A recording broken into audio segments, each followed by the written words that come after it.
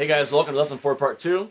皆さん、レッスン4パート2にようこそ。 Now we've already learned how a servant leader who carries kingdom authority should respond to criticism and rebellion. 私たちがこのサーベントリーダーとして王国権威を持っていると、どのようにその反逆に反応するかを学びました。 And today we're going to learn how to respond when people complain. そして今日は人々が文句を言うときにどう反応するかと話します。 Now just remember that you may be leading a lot of people or just helping one person come to know Jesus. But either way, you are a leader. だからあなたはたくさんの人たちをリードしているか、もう一人だけイエス様に導こうとしているかもしれませんけども、でもそれでもリーダーです。 And whenever situations get tough, complaints are always focused on the leader. そして何か難しくなると、やっぱり文句が必ずそのリーダーにフォーカスします。 Now let me ask you a question. ちょっと皆さんに聞きたいことあります。 Who is the most criticized person in your country? あなたの国には一番非難される人が誰でしょうか？ It's probably the person that's the highest level of leader in your country, like the president or the prime minister. おそらくあなたの国の一番トップのリーダーでしょうね。大統領か総理大臣。 Now, in most cases, our top leaders, they're not the worst people in the world. もちろん普通はそういうトップリーダーが一番最悪の人じゃないんです。 But the way people complain about them, you'd think they're like mass murderers or like they're all the Antichrist or something. でも人々があんまりその人たちを批判するので、もうひどい殺人か、もう反キリストのような存在に聞こえます。 Bottom line is people who do not know the Bible, or maybe they know the Bible, they just don't obey the Bible, but they complain and grumble against leaders. まあ最終的に聖書を知らない、それかしていても従わない人たちがリーダーに対するいつも不満と不平がいってしまいます。 Now, never forget that we are called to make disciples of Jesus through the New Testament model of planting churches. 私たちがこの新約聖書のその教会を生み出す方法を通してキリストの弟子を作っていますが、 Whether you go with the team or you help send a team, this is part of our calling as the body of Christ. まああなたはこのチームの中に加えられても、またそのチームを使わす方法であっても、あなたはこの神様のキリストの体の一部としての働きです。 As a disciple maker, you are a leader. あなたはこの弟子作りを行っているならリーダーです。 And because you are a leader, people will complain about you. It's inevitable. あなたはリーダーだから人々必ず文句を言います。もうそれが避けられないです。 So how should we respond when people grumble and complain? だから人々がもう不満とか不平を言い出してしまうときはどう反応したらいいのか。 Well, let's learn with our man Moses. まあ私たちの取り上げている男、モーセから学びましょう。 Now, as we know, the children of Israel also had a terrible tendency to grumble and complain. まあ私たちが分かるように、もうイスラエルの人たちがものすごくその不満と不平をもういつも言うのを傾向がありました。 But how did Moses respond to these complaints? しかしモーセがその批判にどう反応したでしょうか。 And how did God respond to these complaints? で、神様がその批判にどう反応したでしょうか。 Well, we're going to go look back into the book of Exodus and Numbers and see a few instances here where the Israelites were complaining. まあこれから出エジプトと民数記を通していくつかの例を見て、このイスラエル人たちがその文句を言った時を見ましょう。 So to get us started, let's observe the first part of their journey in the wilderness, right after they left the Red Sea and, you know, all the dead Egyptians back behind there in the water. まず最初は航海から出て、もうそこでエジプト人の死体がいっぱいあって、そこで荒野に入ったらすぐ起こったことを見ましょう。 Right? They traveled 3 days into the wilderness of Shur. その荒野に入って3日間経ったら And they found no water. 水を見つけることできなかったん Then で they arrived at a place called Marah. す。そこでマラというところにつけました。 And this place, Marah, this word means bitterness because the water there was bitter and they couldn't drink it. このマラと呼ばれた時は水がそこで苦いもので彼が飲むことができなかったから。 So they get there, they taste this water. Oh, I can't drink it. What do? 彼がそこについて水を飲もうとすると飲めないとどうしたでしょうか。 Exodus 15:24. そこで出エジプトの15章の24節はこう書いてあります。 So the people grumbled at Moses, saying, "What shall we drink?" 民はモーセに向かって我々何を飲んだらよいのかと不平を言った。 Now, this is actually the first place in the Bible that the word grumbled is used. この不平を言ったっていうことがこの聖書の中でここで初めて出るそうです。 What does this word grumble? What does it even mean? この不平を言うのはどういう意味でしょうか。 According to the Bible Sense Lexicon, they define it as making complaining remarks or noises under one's breath. まあレクシコンのこういう言葉の説明が聖書のレクシコンですね。そこはまあいろんなブツブツブツでこの文句を言うんです。 So they're grumbling, complaining at Moses, of course, because he's the leader. そして彼がそういうブツブツで文句言っているのはもちろんリーダーであるモーセです。 But how did Moses respond to these grumblings? でもモーセがそういう不平にどう反応したんですか。 Here's the first part of verse 25. これが25節の最初の部分です。 Then he cried out to the Lord. モーセが主に叫んだ。 This is the first thing that we need to know about responding to complaints. まあ、モーセが主に叫ぶと書いてあるので、これが一番最初の私たちの反応すべきです。 Our first reaction should never be to defend ourselves, but to take it to God. 私たちの最初の反応は自分を守ることではなく、神様に持っていくんです。 Now, this is interesting because this is like how Moses responds, like in many situations. This is often, not always, but often, his first response. Take it to God. まあこれはもういつもじゃないんだけど、でも多くの場合はモーセの一番最初の反応はこれですね。神様に持っていくんです。 In this situation, again, this is what he did. He cried out to the Lord. 今回もモーセがそうしたんですね。神様に叫んだ。 So in response to Moses crying out to him, what did God do? で、モーセが神様に叫んだので、神様がどうしたのか。 And the Lord showed him a tree, and he threw it into the waters, and the waters became sweet. 主は彼に一本の木を示された。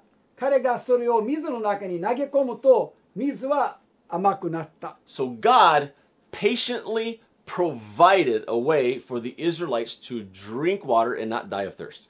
神様が忍耐を持ってこのイスラエル人たちがその水がないために死なないためにその水を与えた。 Now, this is very important. He patiently provided. まあこれが大切ですね。神様が忍耐を持って備えました。 Well, just a few verses later in chapter 16, they grumble again, and this time it's because they ran out of food.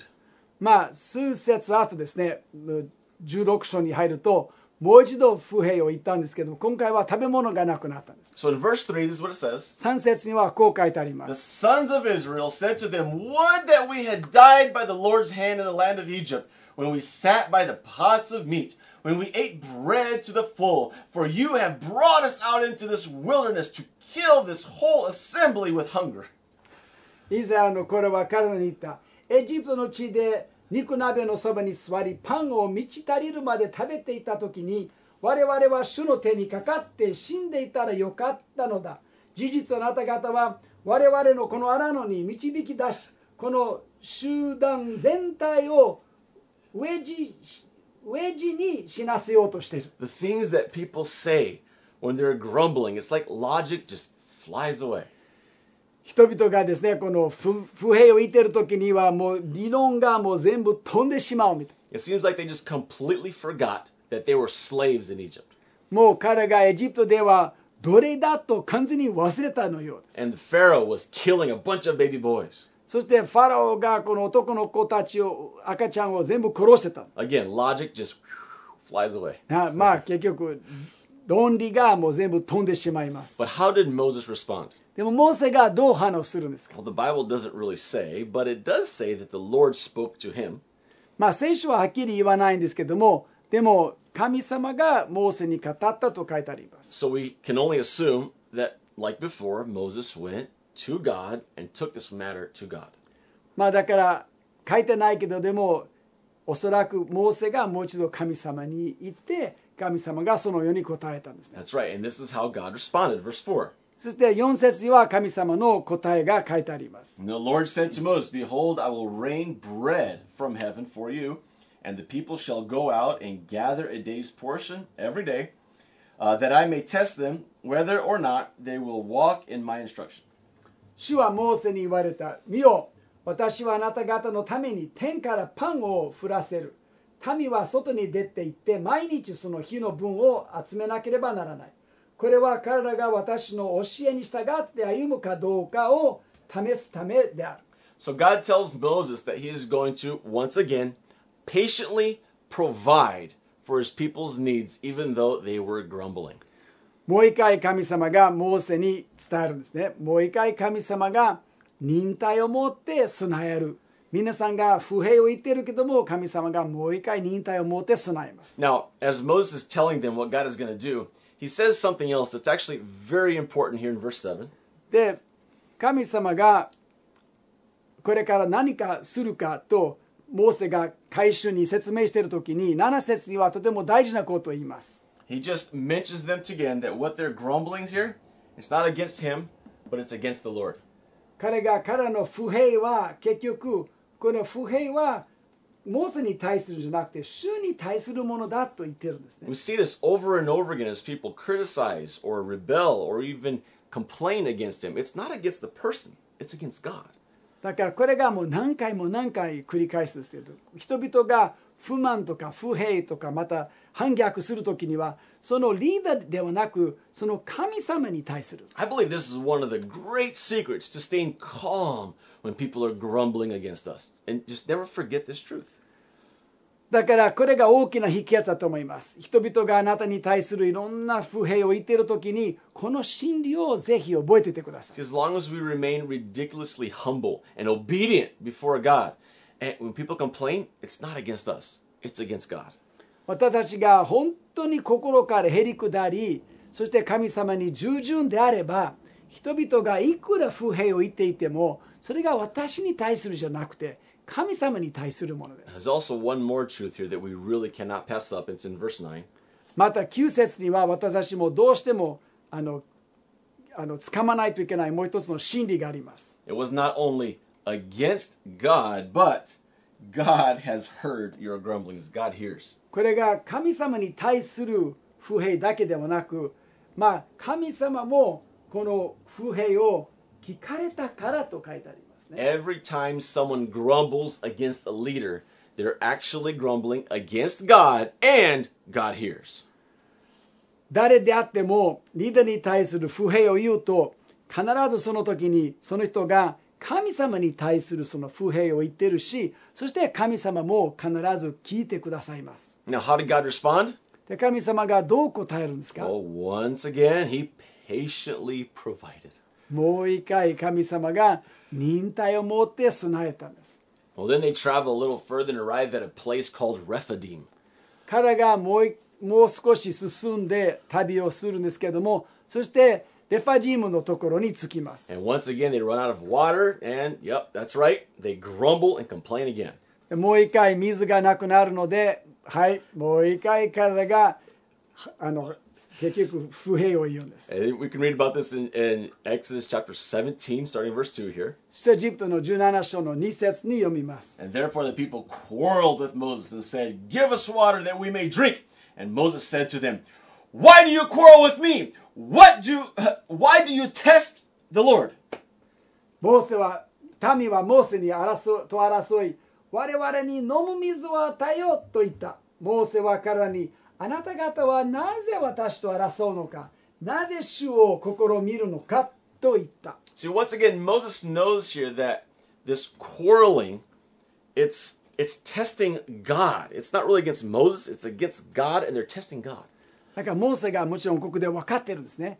彼らが本当に彼と争うのではなくて、神様を試みていると分かっています。 But notice here that Moses' first reaction this time was not to just cry out to the Lord, but to respond to the people. しかしここでモーセが初めに神様に叫ぶんじゃなくて、もう最初はその一般の民に答えるんですね。 Now, this was a mistake that only escalated the situation to the point that Moses thought they were going to stone him.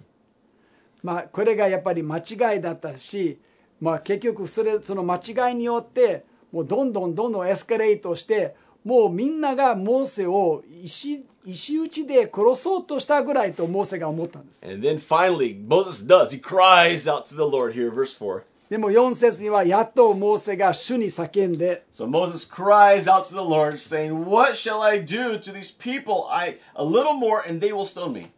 そこでモーセは主に叫んでいた。私はこの民をどうすればよいのでしょう。今にも彼らは私を石で撃ち殺そうとしています。 See, in this case, crying out to the Lord was not his first reaction, but he did correct this mistake very quickly, fearing, of course, for his life.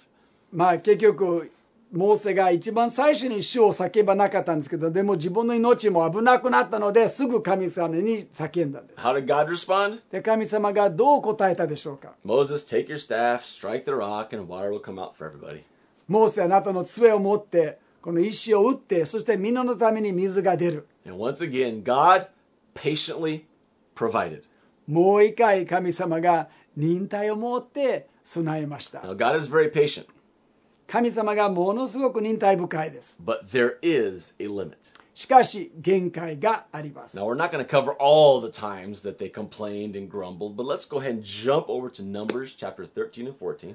まあこれからですね、私たちは今日はこの不満と不平を言ったことは全部見えないんですけども、ちょっと先を持って結局民数記の13章と14章に行きましょう。 Now, at this point in their journey, the Israelites are now in the desert of Paran, and Moses, he sends his 12 spies up into the promised land.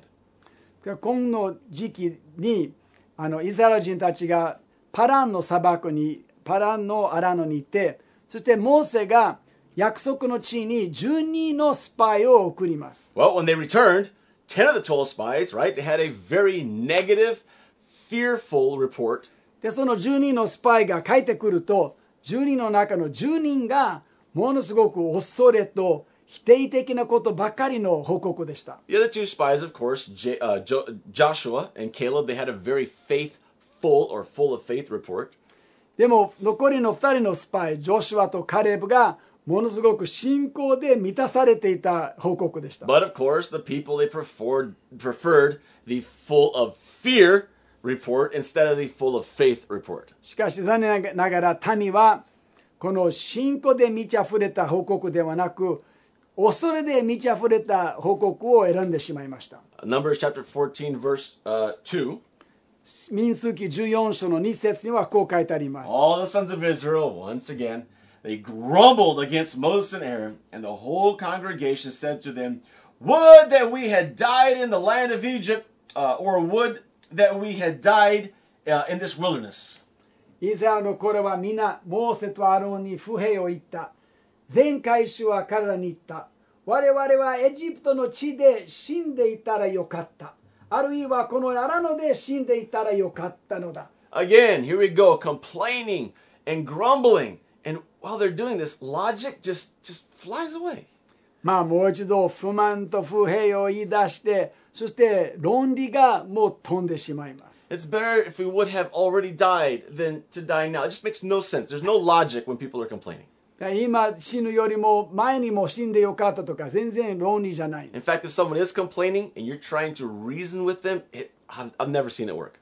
まあ本当は誰かが不平を言ってる時にその時にもう納得しようとするともう意味ないです。 Well, they continue here in verse 4. で4節にはこのように続きます。 So they said to one another, Let us appoint a leader and return to Egypt.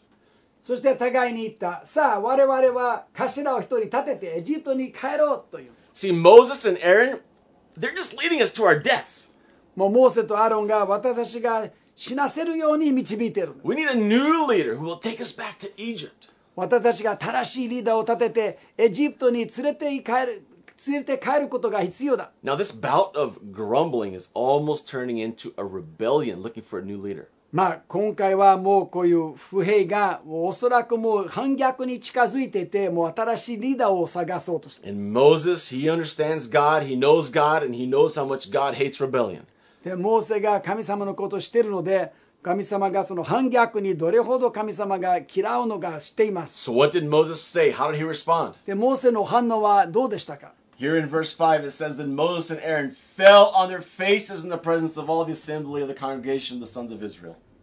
5節にはこう書いてあります。そこでモーセとアロンがイスラエルの改宗の全体の前でひれ伏したと書いてある。 Aaron and Moses, they just fall on their faces.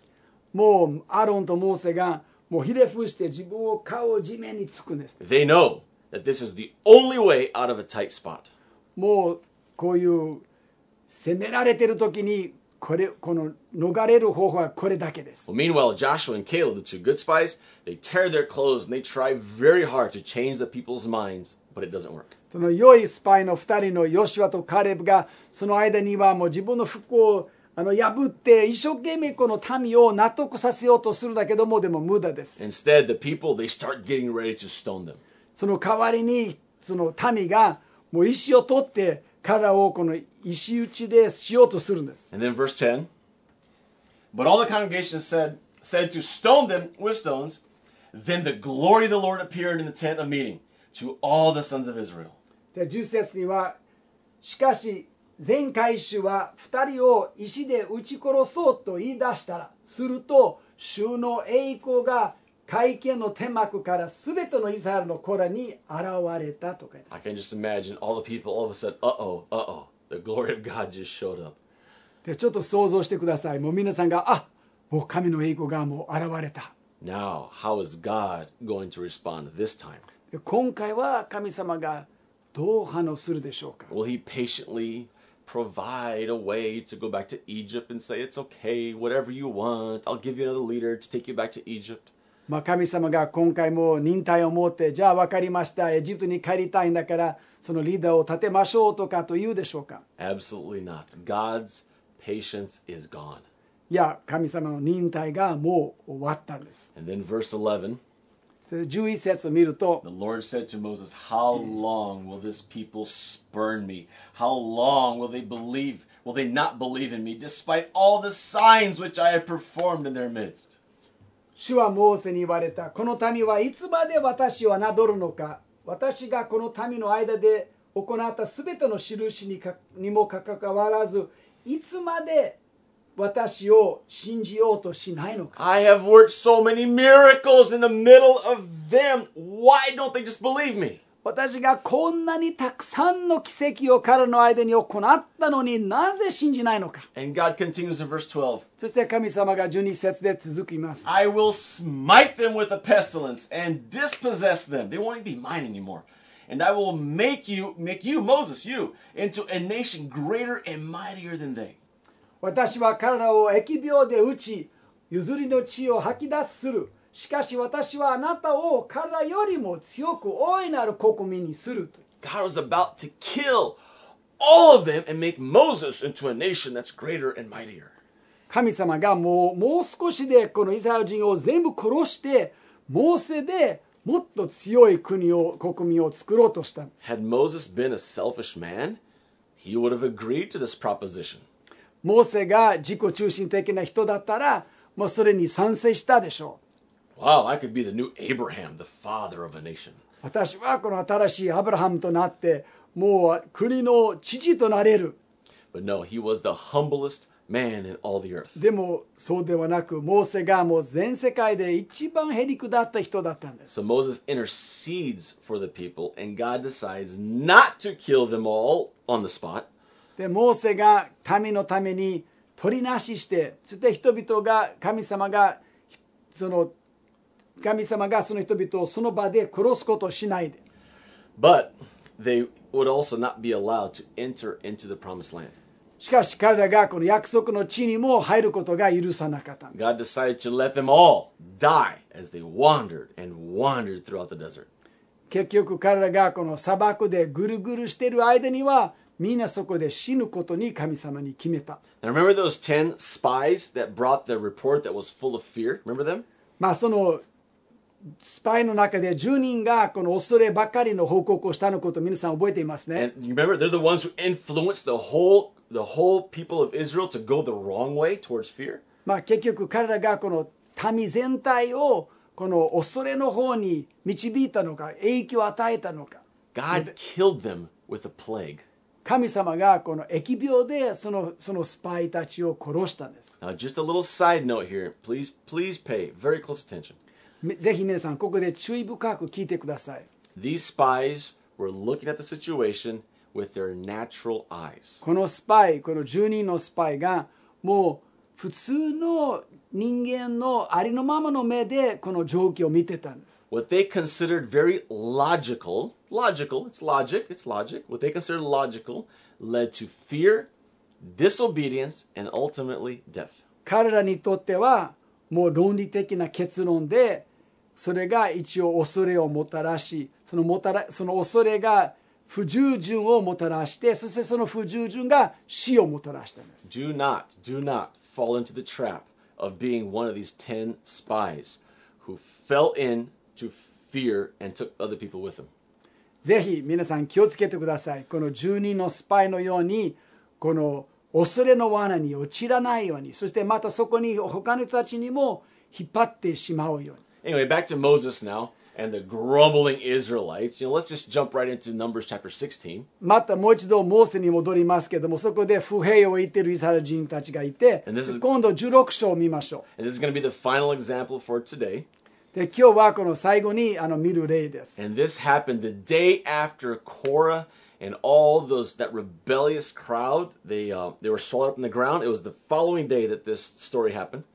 今日の話は、この最後の話は、コラとその反逆しているその大勢たちが、もう血がその家族を全部飲み込んだ後、その次の日に起こったことです。 All right, so the Israelites are complaining again, and this time they were saying that Moses and Aaron were the ones who caused the death of Korah and his followers. で今回イスラエル人たちがもう一度不平を言って、で今回は彼らがモーセとアロンが彼らのせいでこのコラと仲間たちが死んだという。 Now, how on earth could Moses and Aaron, by their own power, make the ground open up and swallow up Korah and his followers? How could they do that? なんかモーセとアーロンが自分の力でどのようにしてこの血が口を開いてみんなを飲み込むのが自分の力でありえないです。 Like I said, when people are grumbling and complaining, logic is just gone with the wind. 前に言ったように人々が不満と不平を言っている時にもう論理がもう風に飛ばされるんです。 Well, how did Moses respond this time? で今回はモーセがどう反応したでしょうか。 Let's read here verses 42 and 43 of chapter 16.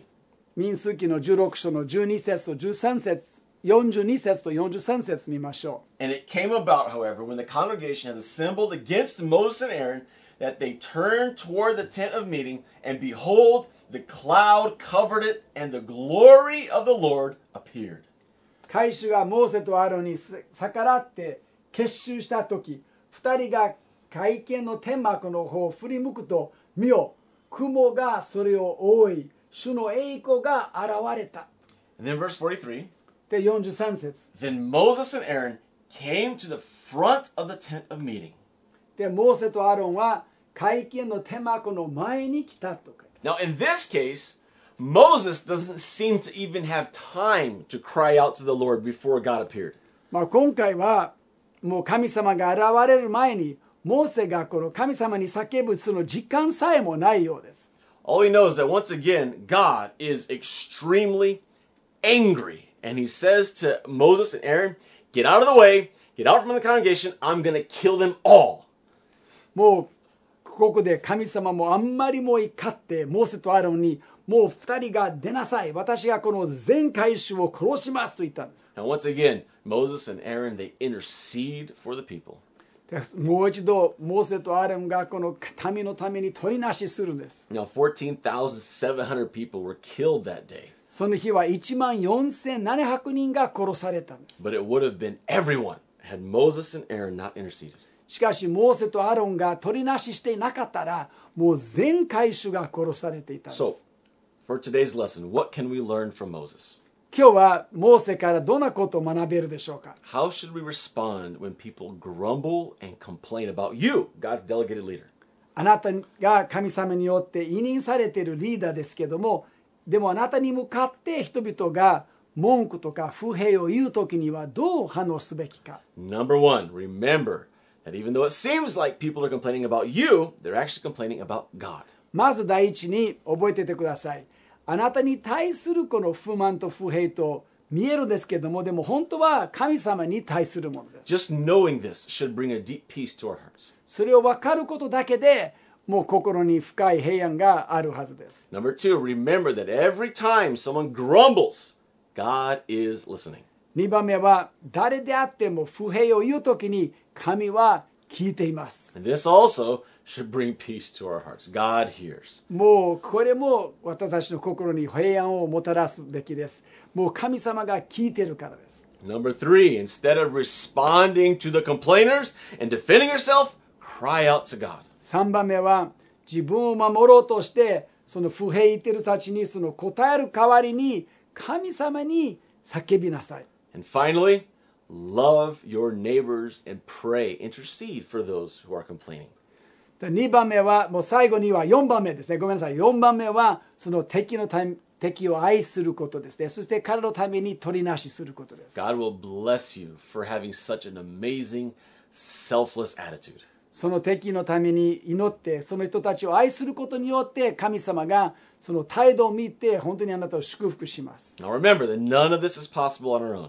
もう自分の力でこれが不可能だと覚えていてくださ But い。 we're not alone. We have the Holy Spirit. でも私たちは一人ぼっちではなくて聖霊が宿っているからです。 He will never leave us and never forsake us. 神様が決して私たちを離れない、決して見捨てない。 And as long as we're growing in our relationship with Him, He will give us the strength to live out these principles. そして私たちが聖霊との交わりの中に成長しているなら、もう神様によって力が与えられて、今学んでいる原則を実行することができます。 And that's it for today. God bless. それは今日の分です。神様の祝福がありますように。